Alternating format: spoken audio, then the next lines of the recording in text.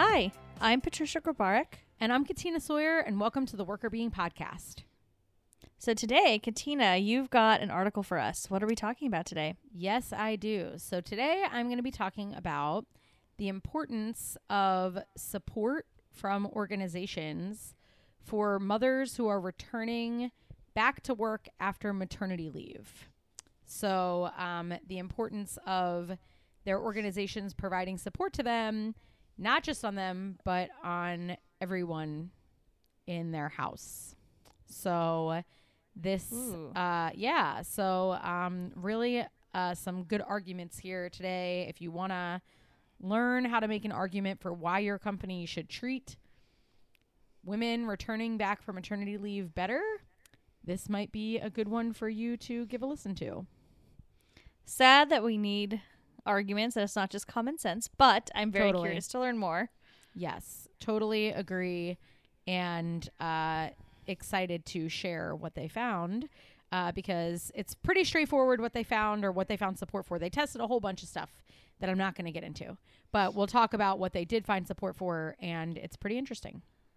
Cool. Well, I'm excited. Yeah, me too. But in the meantime, I know that you have some exciting news to share with our hive about your recent events. Yes. So anybody that follows us on Instagram will already know this, but we adopted 2 kittens this weekend. Yay! Yay! Yes, they're so cute. They're so small. Like, I can't get over how tiny they are. Like, every time I like pet their heads, I'm like, oh my God, your head is like ridiculously tiny. Like, how are they so tiny? Tiny little head. Yeah, they're super, super small, but they're very sweet. They're a bonded pair, so they're little sisters.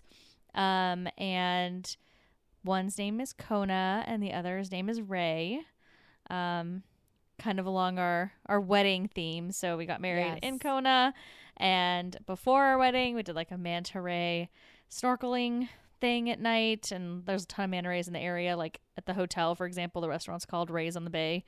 Tons of manta rays. So we thought Ray and Kona. So they're little Hawaiian wedding babies. Yay, that's exciting. It's always so fun to welcome a new member of the family into the fold, and you get to welcome 2.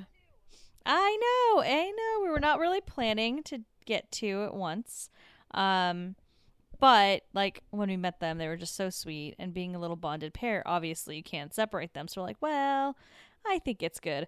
And it actually worked out really well because they have like some of the day they're just like dead to the world. They're so tired. Like, you probably know this with having a dog and having been around animals enough. And I think this is probably true for kids as well. Like, when they're asleep, they can be like so asleep, like crazy asleep, like deeper sleep than like adults. But then when they're awake, their energy is so high. Yeah. So it's like these 2 extremes of like super, super energetic and super, super tired that like you can pick them up and they're just like flopping around like, well, I can't wake up. So the energy piece is really nice to have a little buddy for them. So they each have each other so they can run around the house and like do crazy kitten things together when we aren't able to pay as much attention to them. Like, obviously we play with them too, but there are some times where I can't, and it's nice that they have each other to like wrestle with or chase around the house or whatever. Yeah, that's awesome. Yeah, I mean, it's good that they can entertain themselves because, as you said, they have a lot of energy. So at least you don't feel bad when, like, you can't pay all your attention to them because you have other things to do, that they have a little activity to engage in with each other. Yes, I will say, though, that we're starting to see their personalities, and Kona's, like, maybe the slightly smarter or maybe more developed one is a better way to say it. Mm-hmm. She seems a little bit older, and then Ray, but they're not the same age, same litter, but Ray's like kind of an innocent little idiot. I don't know. Aww. She's like very, very sweet, but like she's oblivious to everything around her. So Kona is constantly hunting Ray, and it's so sad because every time, like, I mean, it turns into them playing, but like Kona can like really focus in and be like, I'm gonna follow her around the house and then pounce on her. And Right. Ray never has a clue that it's coming. Aw, It's like she's just so distracted by something Ray. else. I know. It's really, really funny, but it's also sad. I'm like, Ray has no chance here. She never, Aw. ever notices her. so sad. It's so silly. But yeah, they're funny ladies. So it's been very fun. Very, very fun. That is very exciting. That's awesome. Yeah. So what's going on with you? That's a good question. I don't know. I was so enthralled by your kittens. I forgot what I did for myself. We had friends visit this weekend. That was nice. And then I went to brunch with two of our friends that live in DC, who are both IO psychologists.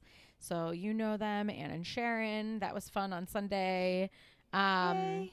And I've been taking this creative writing class that meets once a week. Oh, yeah. And so last week on Thursday was the last class, and then the instructor for it does like a 1 hour follow up with each person in the class individually. And so Ooh, my that's follow nice. up was on Sunday. Yeah. And she recommended some interesting stuff to me to keep kind of creative juices flowing. Speaking of like, I mean, well, we're always speaking of wellness. So, but because we're rooted around wellness, this might be of interest. But she recommended 2 things to me. One is a book about taming the inner critic, kind of not convincing yourself that you are not something or that you shouldn't be delving into something because that's not your expertise or your foray. So like, for example, like thinking about one of our goals that we set to write a book that she might say, or people might say like, well, I'm not a book author. So the whole time you're writing it, you could be thinking like, but I'm not that person. That's not me. I have training in this. I don't have training on how to write a book, let's say. It helps you to kind of get out of your own head and say like, if I'm doing it and I'm happy with it, then I am it. So like I can do it because I am doing it, and because I'm happy doing it, and because I'm producing something, means that even if I'm a work in progress, I am that thing. So she gave me that to as kind of a resource, because I guess that's a common problem that a lot of people have in the creative process that they get to in their head. And I know that both of us are very like rational, logical thinkers. And so that can be, I think, because my background is in science, that's I guess something that she sees people running into a lot that are very like logically minded, is that they'll like logic themselves out of trying something new because they think like they need to stay in a lane. Oh, I could totally see that though. It's really interesting that she called that out, because I can see us from time to time falling into those types of traps. Yeah. Like where it's like, okay, well, I mean, like there's something to be said about expertise in like a content area. Sure. But then there's something to be said about like what you're saying. If you're going into a new venture, you're not going to be perfect at it, first of Right. all. And that's okay. But that doesn't mean you can't be that thing or you won't be that thing. And just continually telling yourself that you aren't that is obviously going to negate any of the positive potential that you have that to achieve those things or to build and become that thing. And it kind of ties into, we've talked about psychological capital on this podcast before, and I feel like Yeah. it ties into some of those things there around like hope and self-efficacy and optimism, stuff like that we could probably all use a bit more of. Yeah. I thought that was really interesting. And she works a lot with artists as well as writers. And so she was saying a lot of people like want to make art, but they didn't go to art school. And so they think like just because they didn't get trained in making art, they can't ever, as soon as they sit down to make something, they're like, well, I can't make this, right? But like maybe you could make something cool, or even just making something you enjoy, right? You don't have to be like check off 800 boxes to just sit down and paint something, right? Like, so I thought that was a useful thought exercise. And then she also gave me this journal that someone she knows wrote, which isn't out for another week, but I'm going to get it when it comes out. But basically it's like every day, 8 minutes of creative brain exercises that are just like prompts that you respond to, that if you do it every night before you go to bed or every morning you get up or during your lunch break or whenever, you have 8 minutes. It's supposed to just like keep your creativity flowing in a way that it might not otherwise if you didn't try to like flex that muscle more frequently. Oh, that's really cool. You'll have to tell me how you like it and if I should buy it too. Yeah, it looks like it's going to be cool. So so anyway, that was kind of nice, and we don't usually have time to, set aside to take like a full course on something. So I thought that was a nice thing and a good way of wrapping it up. So I feel like that was a good highlight for the week and kind of got me started on a good foot yesterday for my Monday. Nice. So now your creative juices are flowing. You're translating your learnings, and then you're going to continue to grow. So that's always good. And hey, if we're going back on the wellness train, we talk about recovery a ton. And this is you really going towards that mastery piece, right? Like, what are you mastering, learning, etc. to help you? And that's obviously going to be good for recovery. So look at you. Look at you. Yep. Very, very true. Hitting on some stuff that we tell people to do. So I feel like that is always a good thing, to practice what we preach and trying to do that more and more as well, because it's hard for us too. So so that's basically it. And then now today I'm going to be talking about how, this person provided me with support, and now we're going to talk about how workplaces can provide support for people to serve their families and their working lives.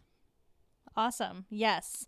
I'm excited to hear about it. So tell us a little bit more about, who wrote it and all that good stuff. Yes. So this paper is called Mother's Reentry, a Relative Contribution Perspective of Dual Earner Parents' Roles, Resources, and Outcomes. And it was published in the Academy Management Journal very recently. It just came out. I believe it's a 2021 paper. And it's by Laura Little and Courtney Masterson. And the paper basically takes a look at the importance of mothers being supported by their organizations when they're coming back from maternity leave. And one of the reasons that they focus on this time period and on mothers in particular is because after women leave the workforce to take maternity leave, while it's a really nice break from work responsibilities and allows them to focus wholly or, almost entirely on the family domain, it can be stressful to figure out how then to reincorporate work into your life. Now that you've been spending time just focused on family, it can be stressful to anticipate what that return to work is going to look like. And there are also some anticipated stressors that come from thinking through how your identity might play out or shift. So there's some research out there that looks at how pregnant women anticipate their identity shifts once they become working moms, and that 9 months of pregnancy is really a time period where people are thinking about what's that going to look like, and who am I, and who do I want to be, and how much do I want to put emphasis on my work identity or my family identity or my mom identity in particular. So there's some stressors that are introduced while obviously it's a wonderful thing to have maternity leave, and it's a fantastic resource, and they're not arguing at all that that's not the case. But when people are anticipating that reentry, it can be a particularly stressful time. And so they're kind of honing in on that time period to take a look at how organizational support might play a role in affecting some of that stress. Interesting. Yeah, I mean, I could see that being very stressful. Like, I'm trying to think about, obviously neither of us have taken a maternity leave. Yeah. But I'm just thinking about like other experiences from friends and family that I've heard of. And I do think that there's like a really interesting, just from an observational perspective, there's a really interesting way that people approach leaving or exiting maternity leave, if you will. And I think it varies quite a bit. And I can And the way people respond to it, and maybe I'm observing something that's in line with this study, I have no idea, but the way people respond to it seems to be somewhat related to how they feel about their job and their work too. Mm-hmm. Yeah. So the extent to which people can anticipate, so part of what they're interested in is, does the extent to which people can anticipate that they're not alone in doing this makes it easier for them to cope with what's going on as they're attempting to reintegrate their work and family lives in a new way. You know, I could think about, you know, if you took, you know, a few months off from work and you just completely disconnected and didn't have this new additional large responsibility that was introduced into your life, it would feel like, okay, I was on a vacation and now I go back to normal. But really what the end of maternity leave is signaling is like a brand new normal of having your work responsibilities back, when also you recognize that you're juggling the same home responsibilities that you've been juggling over this period of time. So like maternity leave, different from a vacation, obviously, is like you're caring intensely for a baby during that period of time. And then sort of the like looming, okay, now that this has been taking up all my time, how do I reincorporate something that used to take up all my time and get them both done, right? So that's part of what I think is like the specter of coming back that makes it stressful. Yeah, for sure.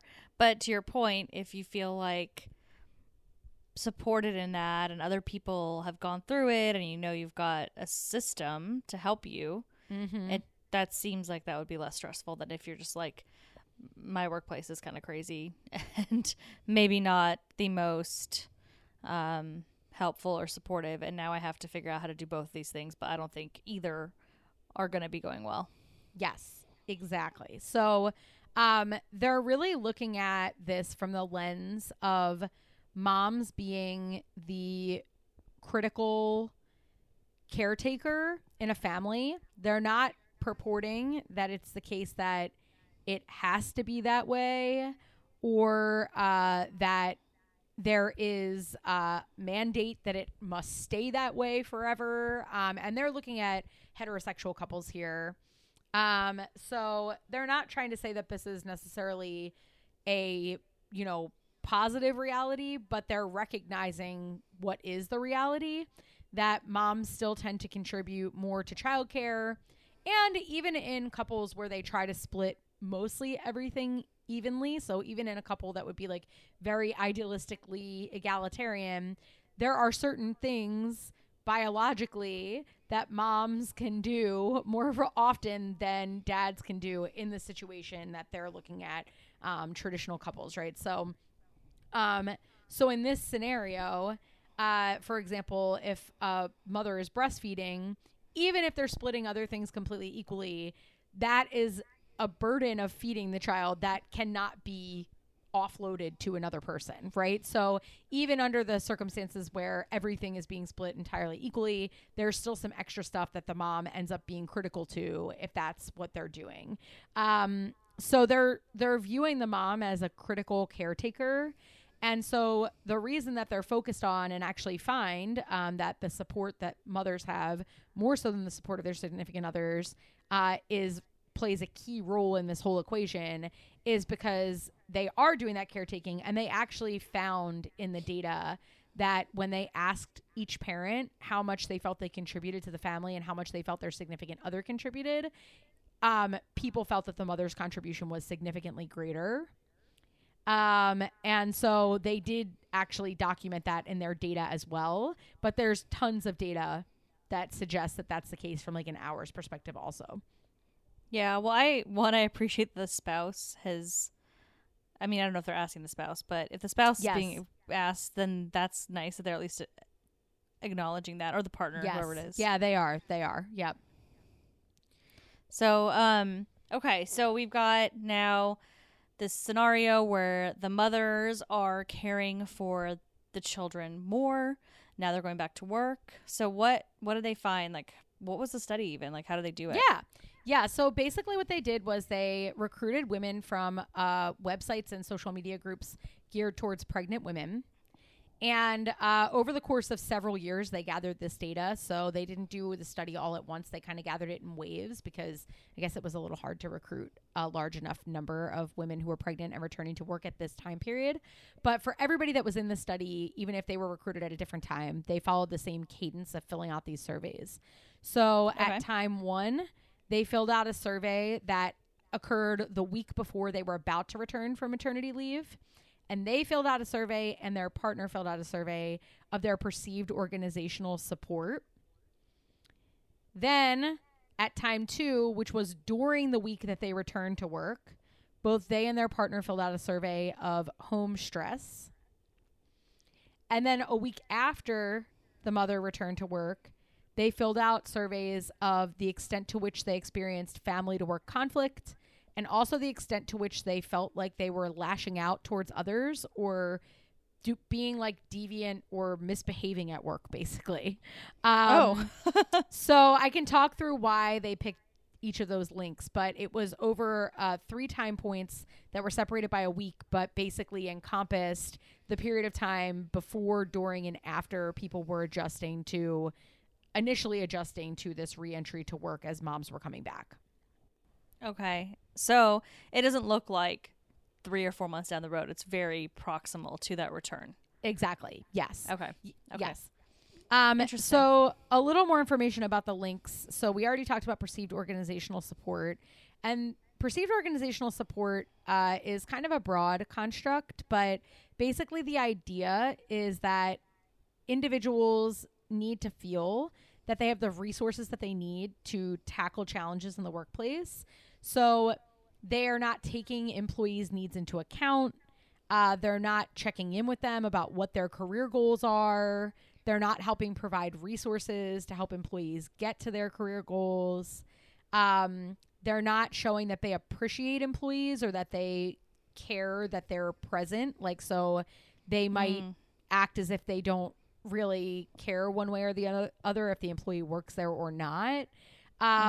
So it's sort of this idea of, do I care about you as an employee?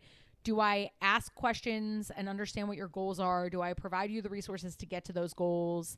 Those are the sorts of things that encompass organizational support. So that's sort of the main thing that we're interested in understanding. If organizations do this, how does this impact this other stuff down the line? Okay. Yeah, that makes sense. So, and, correct me if I'm wrong, but I'm assuming obviously the more support you're able to provide, you would think the outcomes would get better. And I think a lot of the research previous to the study has supported that notion. So if you feel like you're supported by your company, there's a lot of positives around that. There's, your increased job satisfaction, of course, but that often leads to improved performance and wellness and all the things we usually talk about. So it's actually a very important construct. And I don't think we haven't talked about it enough on the podcast as we're talking about it now. I'm like realizing that, as you were talking through it, I was like, oh, like we don't talk about this that much. And it is really important. It's not just, we talk a lot about the leader and the manager, and that obviously is very important. But if your manager is perfect, but the organization still has challenges and they're not supportive overall, the manager can't fix all those problems and make them go away and make you feel 100% supported. So I think it is really interesting that they're looking at this bigger picture than just the leader or just the team. Yeah, definitely. And I think it would have to do with whether or not the organization has systems in place that allow people to voice their career goals and set goals with their managers. And then also, is the organization richer with resources that can be drawn on to ensure that people can meet their goals? And, are there opportunities for people to pursue paths that are fulfilling? And do they have recognition programs and ways of making people feel a part of the organization? So that's why it will link to stress. So they're making the link in this article around support from the organization to stress specifically at home. So some of the questions that they're looking at here are whether or not people have felt nervous and stressed about their home life, or felt that difficulties were piling up so high that they couldn't overcome them in their home life. So the idea is that by getting this increased support from the organization, it's likely that people will feel less nervous, less stressed, and like there are less difficulties at home because they feel like they have what they need to sort of make their work for them, so that they're not going to be coming home to a whole bunch of stuff that's piled up or feeling so nervous and stressed because like they just can't figure out how to make their work and their life fit together kind of thing. Okay. That makes sense. So, I was just thinking about like, so you're basically saying, sorry, I just need to backtrack. So you're basically saying that the support will impact the stress that people are having. Yes. Yep. Yes, exactly. So, and specifically their stress at home. Yeah. So, they didn't measure their stress at work. They basically were looking at, okay, if I know I've got my work locked down and I can do things the way that I want to do them, and I feel like my company's giving me the resources that I need to get to my career goals. Like maybe one of my goals at this period of time is to take a little bit of a breather and maybe step off a project or something like that, right? Like, or maybe I want to jump right back in because that will help me feel better about, being out for so long. Like whatever it is, if you feel like the company is going to give you the resources you need to follow the path that you want to go down because they care about you as an employee, then when you're at home, you shouldn't feel as nervous and anxious about that domain because you're kind of ostensibly able to make your work life fit better with what you want overall. Yeah, that makes sense. So now I'm at home and I'm thinking about what's going on at home and I can focus on that and not have to stress about my work, and that will also help me stress less about what's going on at home because I can really focus on it. I can, shift things around to fit the ideal scenario since my work is already moving in that direction. Yes, exactly. Cool. So now that you're less stressed, let's say if it works the way that they think it will, you should have less family to work conflict, which is the idea that your family interrupts your work, which we've talked about a lot on the podcast. So things about your family is interrupting your ability to perform your job related duties, or you have to put things off at work because of demands on your time at home. So the idea is that when your workplace provides you with support, it should decrease your stress at home. When you're less stressed at home, you should feel as if you're more able to tackle the things that are going on in your home domain, such that when you're at work, you can really focus on your work and feel like you've gotten done what you need to get done at home. So the family work conflict should go down. And the one other outcome that they looked at here was interpersonal deviance, which happens when you're sort of depleted from stress. So saying hurtful things to people or wasting time, for example, are examples of interpersonal deviance, gossiping about people, etc. So when you have less energy because you're depleted, you're more likely to do this kind of bad stuff at work. And so the idea is that if you have more resources because you're not as stressed, you're probably more likely to be friendly and to behave well in your workplace. I find this so fascinating because when you think about coming back from leave, I'm assuming that we're talking about this because there was some sort of finding around it, right? But I just can't imagine coming back from leave and then going straight into this deviant behavior. I know. Well, but I'm sure it happens. Well, you're right. You're onto something here. Because they measured all of these variables, both from the perspective of the mother and their partner. Mm-hmm. And so to just break down what happened, because now we've laid out the model. So the partner's organizational support didn't really do anything in this model. So whether or not they think their organization's supportive doesn't really matter to anybody. Mm-hmm. Okay, that's weird. The mother's perceived organizational support matters a lot, both to the partner and to the mother. So for the mother, their perceived organizational support at time one decreases their home stress while they're going through their transition. So during that week that they're getting adjusted back to work, their stress is lower if they have support. And then in the week following, they experience less family to work conflict. They perceive less family to work conflict. However, for the moms, the work deviance part didn't turn out. But it did for the partners? But it did for the partner. So the mom's perceived organizational support, not their own, predicted their home stress at time 2. And then that predicted both perceptions of work-family conflict the week after the mother returned back, as well as decreased work deviance when a week after the mother returned back to work for the partner, but not for the mother. So not only are there these positive outcomes associated to providing this perceived organizational support to moms because it makes them less stressed, and it also decreases their family to work conflict perceptions, but it has even more benefits for the partner. It decreases their stress and also decreases their work family conflict while decreasing their work deviance. Okay, so let me kind of try to sum this up. All right, so let's just say I'm a mom, new mom. My organization is super supportive. So then I go back, as I'm getting ready to go back to work, and my first week, I'm like feeling less stressed about it all. Then the following week, I'm sitting here and I'm like, cool, my family work conflict isn't so bad. I'm good. And then for my partner, if my company is supportive, same type of thing, feeling less stressed, feeling like there's less conflict, and also the partner is less likely to be deviant. But so the reverse would be, if my company isn't supportive, then my partner is more likely to act out on his job. Yeah. Whoa.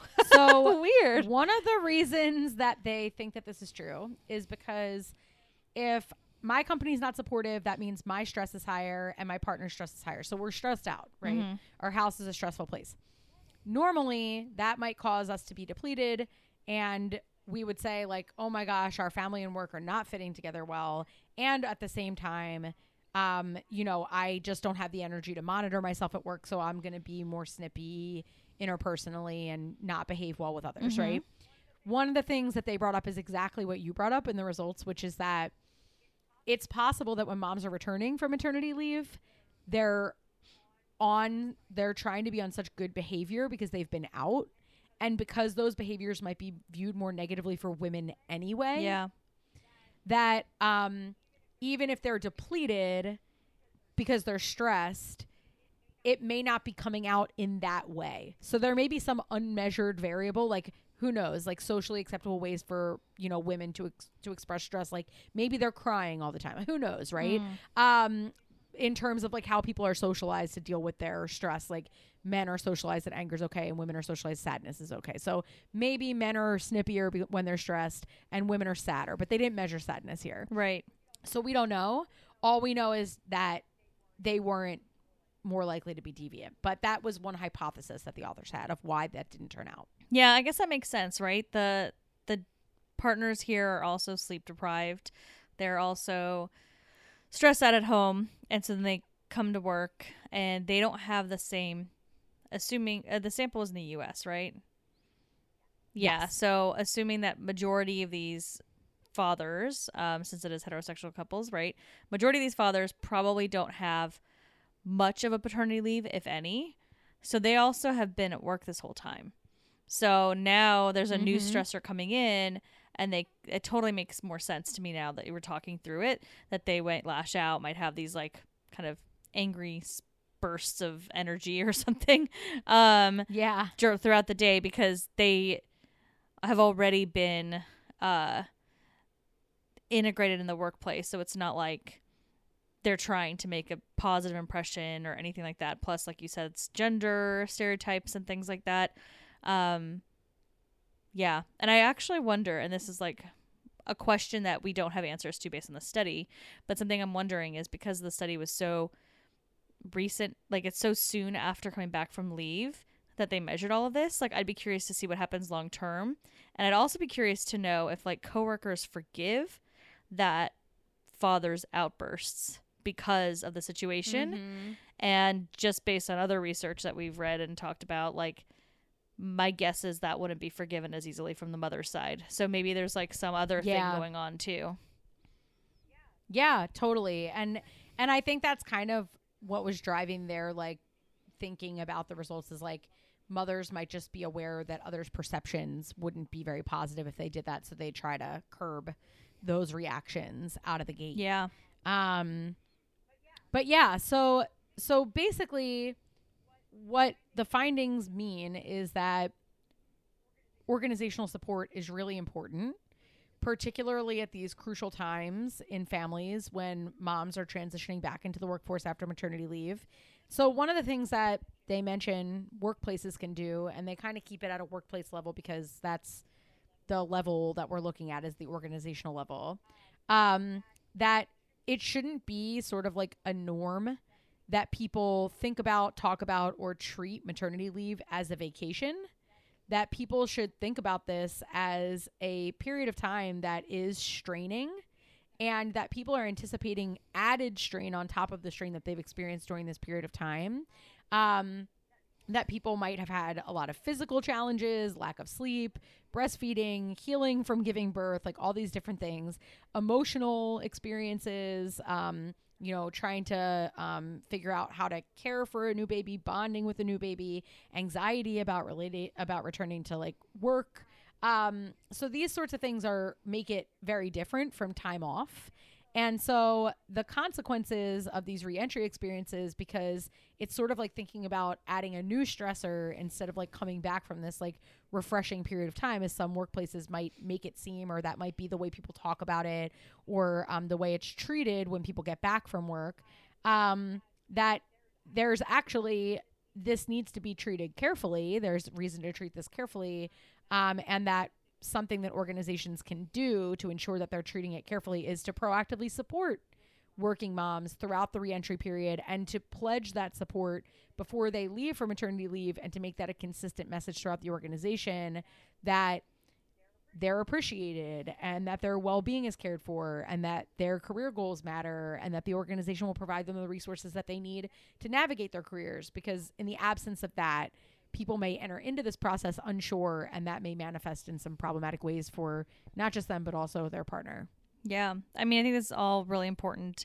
And I really think it's conversations that probably don't happen enough in organizations. So I'm glad we're talking about it. I'm glad this study came out, and hopefully these conversations can continue to happen as to how we treat mothers as they return, and how we support families in the workplace. And I mean, obviously we've talked about families and work-life balance can look very different across the spectrum, and we should be supporting everybody in their needs in these different areas. And this is an area where, we don't have a lot of like legal and like policy-based guidance as to what we need to be doing from like the government in the US at least. But I think that some organizations are doing this stuff fairly well, and some obviously aren't. So it would be nice to see these conversations continue to happen and push organizations kind of further and further down the path of supporting our families and our parents, and being able to, give them what they need so they can come back and be the awesome employees that you hired them to be, and that they've been thus far. So why are we making it harder for them just because they have a life? Yeah. And one other thing to throw in there as we're wrapping up here is that they make the point, which I thought was a good one, that it's likely that this sort of response to organizational support on stress and family work conflict is true for anyone who's in a primary caretaking role, especially if, that they've taken family leave, let's say. So let's say you take family leave for elder care, something of that nature, caring for a sick relative or something like that, that when you're off from work, that companies should really be thinking about the fact that that caretaking is draining,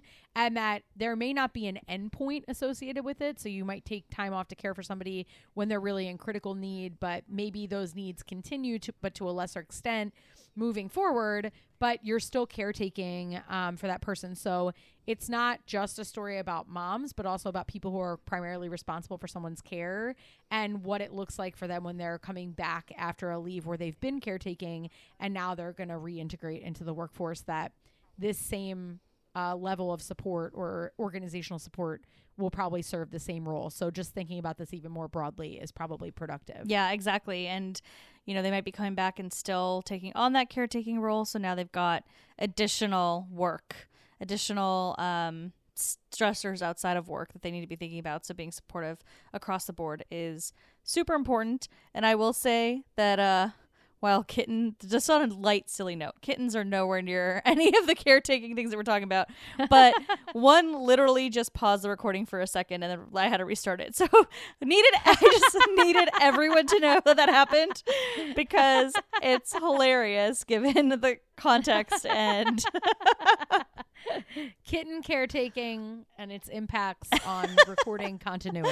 Yeah, apparently it's a thing. So anyways, yes. Side note on the absurd little dramas that are happening with me, but more seriously, it is really critical for organizations to think about this caretaking piece broadly, right? Because I am sure that parents that are coming from leave that are not mothers will probably still experience some of this, like you said, other type of caretaking activities, other family members, etc. Especially as that care continues. And if that care doesn't continue, if it's like elder care and it's not continuing, then there's a grief component. So no matter what, anyone coming back from a leave like this, and all probably health related too, everything that we're doing is we're bringing people back from these leaves that are important for their individual family lives, their health, etc. If we don't help them integrate back in, then they're going to be suffering more. And then that leave was, I'm not going to say not worth it because you probably have a baby now or in this specific study, but it may not be as good of a thing as it should be if we can't integrate those people back in. Totally agreed, and appreciate your insights on this as well. And if anyone has had a period of time where they have readjusted, we would love to hear from you in terms of what specifically your organization did to make that easier, if that was the case, because the article didn't get super specific about that. So that would be kind of interesting to learn about moving forward. Yeah, agreed. I totally agree with that. Thank you so much for sharing this. This has been a really fun article. Well, fun is maybe not the right word, but an interesting article with a little twist of this deviance that's super interesting. Yes, totally. Yeah, love it. So thank you for sharing. Thank you to all of our listeners. If you have any questions, comments, thoughts, feedback, you can always reach out to us. You can email us at contact@workerbeing.com. You can find us on our website, workerbeing.com, and also social media. We're on Instagram, LinkedIn, Facebook, and Twitter @workerbeing. Love to hear from you. And if this is an important article to you, please subscribe, share our podcast with others, and we hope to connect with you all soon. Thanks for listening. The Worker Being podcast is hosted by us, Patricia Grabarek and Katina Sawyer, and produced by Allie Johnson.